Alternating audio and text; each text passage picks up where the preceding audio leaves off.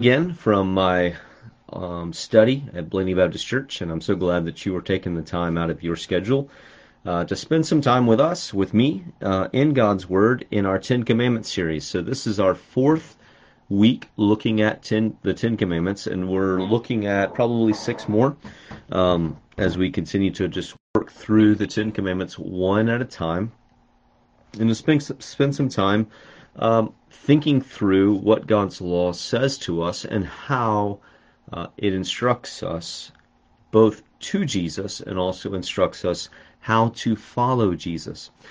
So in Exodus, we're going to be in Exodus chapter 20, and this is the third commandment. This is Exodus 20, verse 7. So hear the word of the Lord as I read it. You shall not take the name of the Lord your God in vain, for the Lord will not hold him guiltless who takes his name in vain. Let's pray. Father, we thank you and praise you for your goodness and your grace and for your word. Would your Spirit help us as we come to your word, that we might hear your voice, and hearing your voice, we would have grace to obey. We pray this in Jesus' name. Amen. Well, happy Holy Week. This is the Wednesday of Holy Week. I hope you have plans to worship in person if you're able to worship in person on Sunday, whether it's with us at Blaney Baptist Church or at another Bible-believing, gospel-preaching church. Then I would encourage you, please be in worship, and don't let Easter Sunday be the only Sunday that you're in worship. It is the Lord's Day, and every Sunday is a resurrection day. It's a day for us to gather as God's people to proclaim the goodness of the Lord and to see what he will do amongst us. I've read probably a familiar, the third commandment being one that we throw around, and I kind of want to address it in what one of my seminary professors said, doing some corrective surgery, and then ultimately we'll do some corrective surgery, show us how it's about worship, and then thirdly, how it points us and teaches us about Jesus. So that's the rough outline, if you're following along, that when we think about the third commandment, we almost exclusively, if you were ever said don't take the Lord's name in vain, or you heard that, we automatically think about our speech. We think about how we use the name of the Lord, how we say the word God, or how we say Jesus Christ, or how we talk about the Holy Spirit maybe, or the Lord, or maybe you grew up in a household where words like golly and gosh and geez, all words that, kind of sound like are connected to the name of the Lord or God's name or some title of the Lord, and those things were forbidden, and as an expression or in trying to attempt to obey this command, and that's not wrong. I'm not saying that that's wrong, but I'm saying that that's not enough. That's actually just a subset of what this commandment's talking about. That the third commandment is not primarily about our language or our speech. Our language and our speech are connected to it, are under the umbrella of it, but ultimately taking the Lord's name in vain is an all of life issue, and I'm going to explain what that means. That all of life, especially for a Christian, but for any person, that all of life falls under this commandment, because when God creates a people, He puts His name on them. He places his name. That not only does he place his name, but then in Scripture God has revealed his name. That he has told us that his name is the Lord, which is a translation of the Hebrew name of God, which is sometimes said Yahweh, which we think is how you might pronounce it. We're not sure. Because in the Hebrew Bible, the name of God never has the vowels attached to it, or it doesn't have the vowels attached to it. And so we kind of guess as to how we ought to pronounce it. But also, the Jewish people, both in Jesus' day and also up into modern day, they so revered the name of God, they so revere God, and they have such respect for God and such respect for this particular commandment, that they would, as they read the Bible, and they were reading the Bible out loud, they would never articulate, they would never say the name of the Lord. And so for me, when I was in Hebrew class in seminary, we actually had to, as we read it, reading Hebrew, and we would come to God's name in the Hebrew Bible, my professor instructed us to replace it with the name Adonai, because we wanted to respect and revere and not infringe upon this commandment. So speech is a part of it, but when God creates a people, and this is true for all of creation, he places his name on it. That creation declares the glory of the Lord. So that creation articulates God. Articulates God. That's loose language. Creation has revealing properties about God because God is the author of all creation. But also with his particular covenant people, beginning with Israel and then later with the church, he places his name on them. So God is the one he is not named, but he reveals his name. Meaning, when I say he's not named, he is not given a name from humanity. We don't have the right to name him whatever we wish. We accept his name as given. But then he turns around and makes a people for his own name, for his own glory, and he does so by putting his name on them. What does that mean? Well, I want to take you through, maybe this might be a little survey of scriptures. So if you're following along and you want to take notes, or later on if you have, hey, Jacob, what were those? Just reach out to me and I'll shoot you a message or an email. But the first one is famous. This is called the Aaronic blessing. This is what Aaron and his sons, the priests, were to bless the people in this way.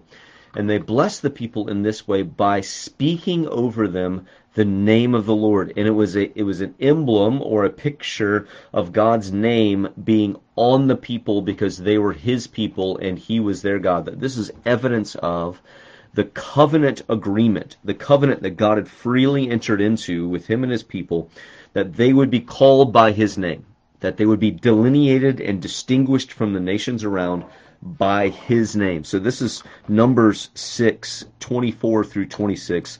The Lord bless you and keep you. The Lord cause his face to shine upon you and be gracious to you. The Lord lift up his countenance upon you and give you peace. The Lord, the Lord, the Lord. Those are all the name. That's the name of God. And saying they're putting the name of the Lord on the people. Deuteronomy 28:10. I can't spend too much time on any of these, but Deuteronomy 28:10. 28 is the blessings. Begins with the blessings of obedience to the covenant, and then the end of the chapter is the curses for disobedience. But in this early chapter, I'll begin at verse 9 and read 9 and 10. The Lord will establish you, Israel, as a people holy to himself. So holy to himself, distinguished from other nations for himself, to be in a unique relationship with him. As he has sworn to you, if you keep the commandments of the Lord your God and walk in his ways. All the peoples of the earth shall see that you are called by the name of the Lord, and they shall be afraid of you. So the distinguishing marker between Israel and the nations is not necessarily ethnicity, but the distinguishing marker is the name of the Lord. What distinguished God's people from the nations is the name of God. What makes them holy is the name of God. But notice there's a hint there as to where I'm going. That they were to live out this holiness, this distinction, by obedience. That they lived out this distinction by being obedient to God's covenant, verse 9. So God places his name on his people. 2 Chronicles 7:14. This is going to be a really familiar one. And you know, if you have been around evangelical culture for 5 minutes, especially maybe July 4th or Memorial Day or presidential election or something, you've heard this verse. If my people who are called by my name humble themselves and pray and seek my face and turn from their wicked ways, then I will hear from heaven and will forgive their sin and heal their land.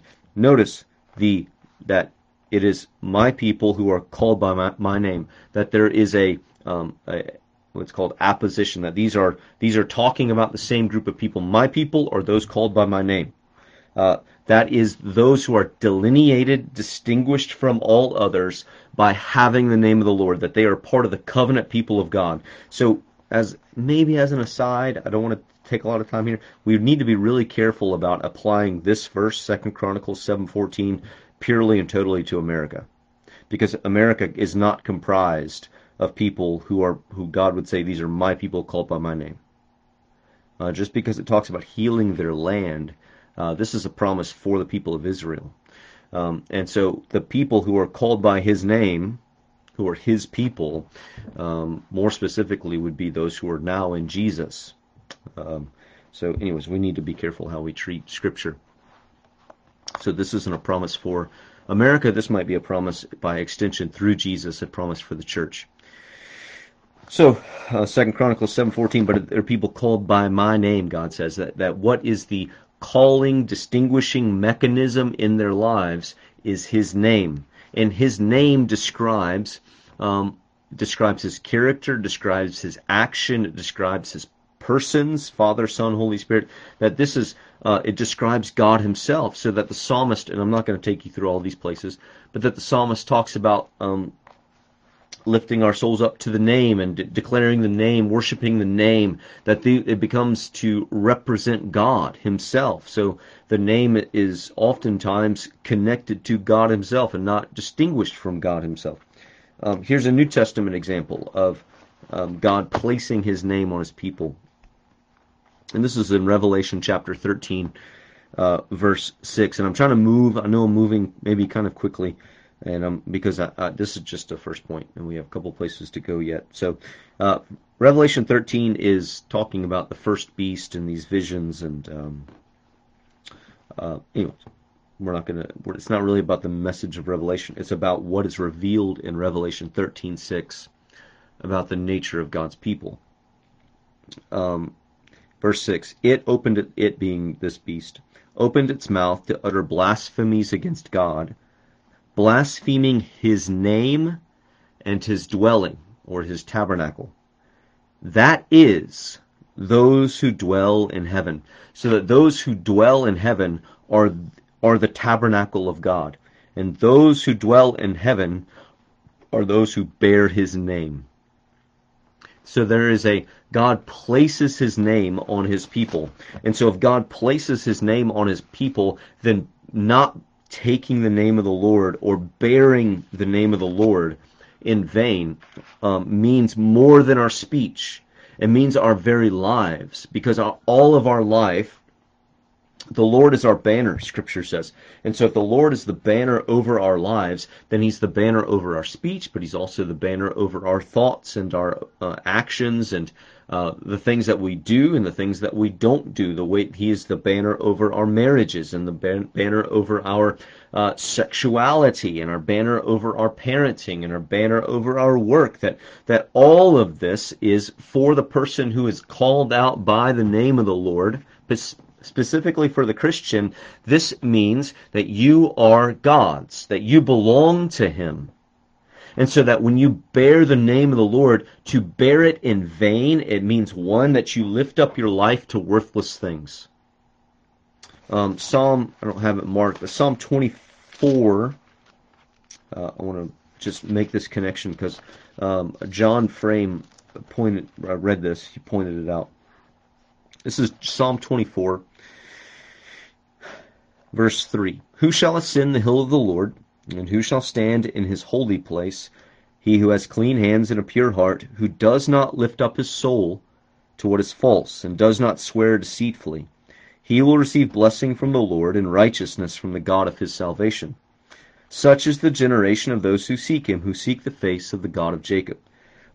That, in verse 4, the verb of who does not lift up his soul to that which is false is the same verb that's at play in Exodus chapter 20, verse 7 that I read, taking the name of the Lord in vain, that we take the name of the Lord, lift up. It's the same verb at work here. And so there's a thread of scholars who think that Psalm 24 is an allusion back to the third commandment. So that gives light that taking the name of the Lord in vain means that we're lifting up our soul to that which is false. We're lifting up our soul to that which is vain. So it is a prohibition against idolatry, but it is also a all of life prohibition on wasting your life. That the third commandment tells us to live all of life for the glory of God, and if you don't live all of life for the glory of God, you have the potential of wasting that which God has given, and wasting, if you will, wasting the declaration of His name over you. That all of life bears the name of the Lord, and therefore all of life, from the ordinary mundane to the wonderful miraculous, if you see it, all of it should be lived under the name of the Lord for His glory, for the Lord has put His name on you, that you are marked out by the name of the Lord. So our speech is involved, but that you can bear the name of the Lord in vain, take the name of the Lord in vain, by living a life claiming the name of Jesus while not acknowledging Him in your life. So that if you were to live a life of constant gossiping and constant strife and unforgiveness and resentment and anger and bitterness and lust, all of these things are bearing the name of the Lord in vain. And so there's a sense in which, at least an angle at which, every sin, even for the non-Christian, but every sin for the Christian, is a bearing of the name of the Lord in vain. It's a sin for the non-Christian because you're made by God in the image of God, and God has still placed His name on you under a different covenant. That's another conversation. But that you're in Adam and you are part of this world. Therefore, you're accountable for all of your life because all that you have has come from God. And to use it in a way that dishonors Him is to take the name of the Lord, your God, in vain. So the Lord has placed His banner over you, and it is for all of life. Secondly, this really what's called the first table of the Ten Commandments is about worship. Jesus again sums it up as, you shall love the Lord your God with all your heart, with all your soul, with all your mind, with all your strength. That it's about worship. So that you shall not take the name of the Lord your God in vain. This idea of vanity and meaninglessness in our worship. When we are intentionally gathering for worship of the true and living God, if we engage in vanity, in meaninglessness, in flippancy, of not taking the things of God seriously, it doesn't mean that our worship services have to be somber and solemn all the time, but they should be sometimes. And that we should be careful about what we introduce into worship of the true and living God. For our God is a consuming fire. It is not a light thing. It is a joyful, wonderful thing to worship God, but it is not a light thing. And to take the name of the Lord your God in vain means that you speak flippantly about God in worship. It means that you address Him flippantly in prayer. It means that you don't read His word with the gravity that this is God speaking. That you don't preach God's word rather than seek to administer some sort of pulpit therapy. Now, it is therapeutic, but there is a proclamation of God's word. So I think as the second commandment gave us regulation about worship, the third commandment really gives us an attitude of worship, that reverence is not outmoded. Reverence is not archaic. Reverence should be at the very center of our worship because we are instructed to fear the Lord, to have a holy reverence for God. For the Lord will not hold him guiltless who takes His name in vain. It is not a light thing to speak or to live flippantly towards God. Thirdly, this, as all of the commandments point to Jesus, and maybe in one of these future series teachings, we've talked about the threefold division of the law: moral, ceremonial, civil, or judicial. At some point, I'll talk about the threefold use of the law, and that would maybe give some light as to how we're using Scripture. But Paul talks about in Galatians chapter 3 that the law is a tutor or a guardian leading us to Jesus. So that hopefully one of the things that happens as we go through these isn't just that, hey, you need to be a better moral person, but we begin to see that God's standards expressed in the moral law revealed in the Ten Commandments are something that we cannot live up to all the time. It doesn't mean that we shouldn't seek obedience in Jesus' name as grace allows or enables. Allows isn't the word. Enables, gives us strength. But it also should serve to point us to say, here's our need for a Savior. And this is something we need to be reminded of this week. How often have we taken the name of the Lord in vain, that we have borne the name of Jesus on us and lived in a way that does not bring him honor? Goodness gracious. Fill in the blanks. That list grows, and so does our condemnation. And yet we have in Christ a substitute who is born, that the Lord will not hold him guiltless, who takes the name of the Lord in vain. That the fury of God is against us for taking the name of the Lord in vain. And yet Scripture says that he who knew no sin became sin, so that we might become the righteousness of God in him. So that in Christ we have the one who has borne our guilt. He has carried our guilt while we carry his name. He has carried our guilt, and he took it to Golgotha's cross. And he left it in the tomb on Saturday, and he rose victorious on Sunday. So we have much to be thankful for. But that what the first three commandments of the law teach us is that Jesus is, one, in fulfillment of the first commandment. He is the true object of our worship. In fulfillment of the second commandment, he is the true image of God.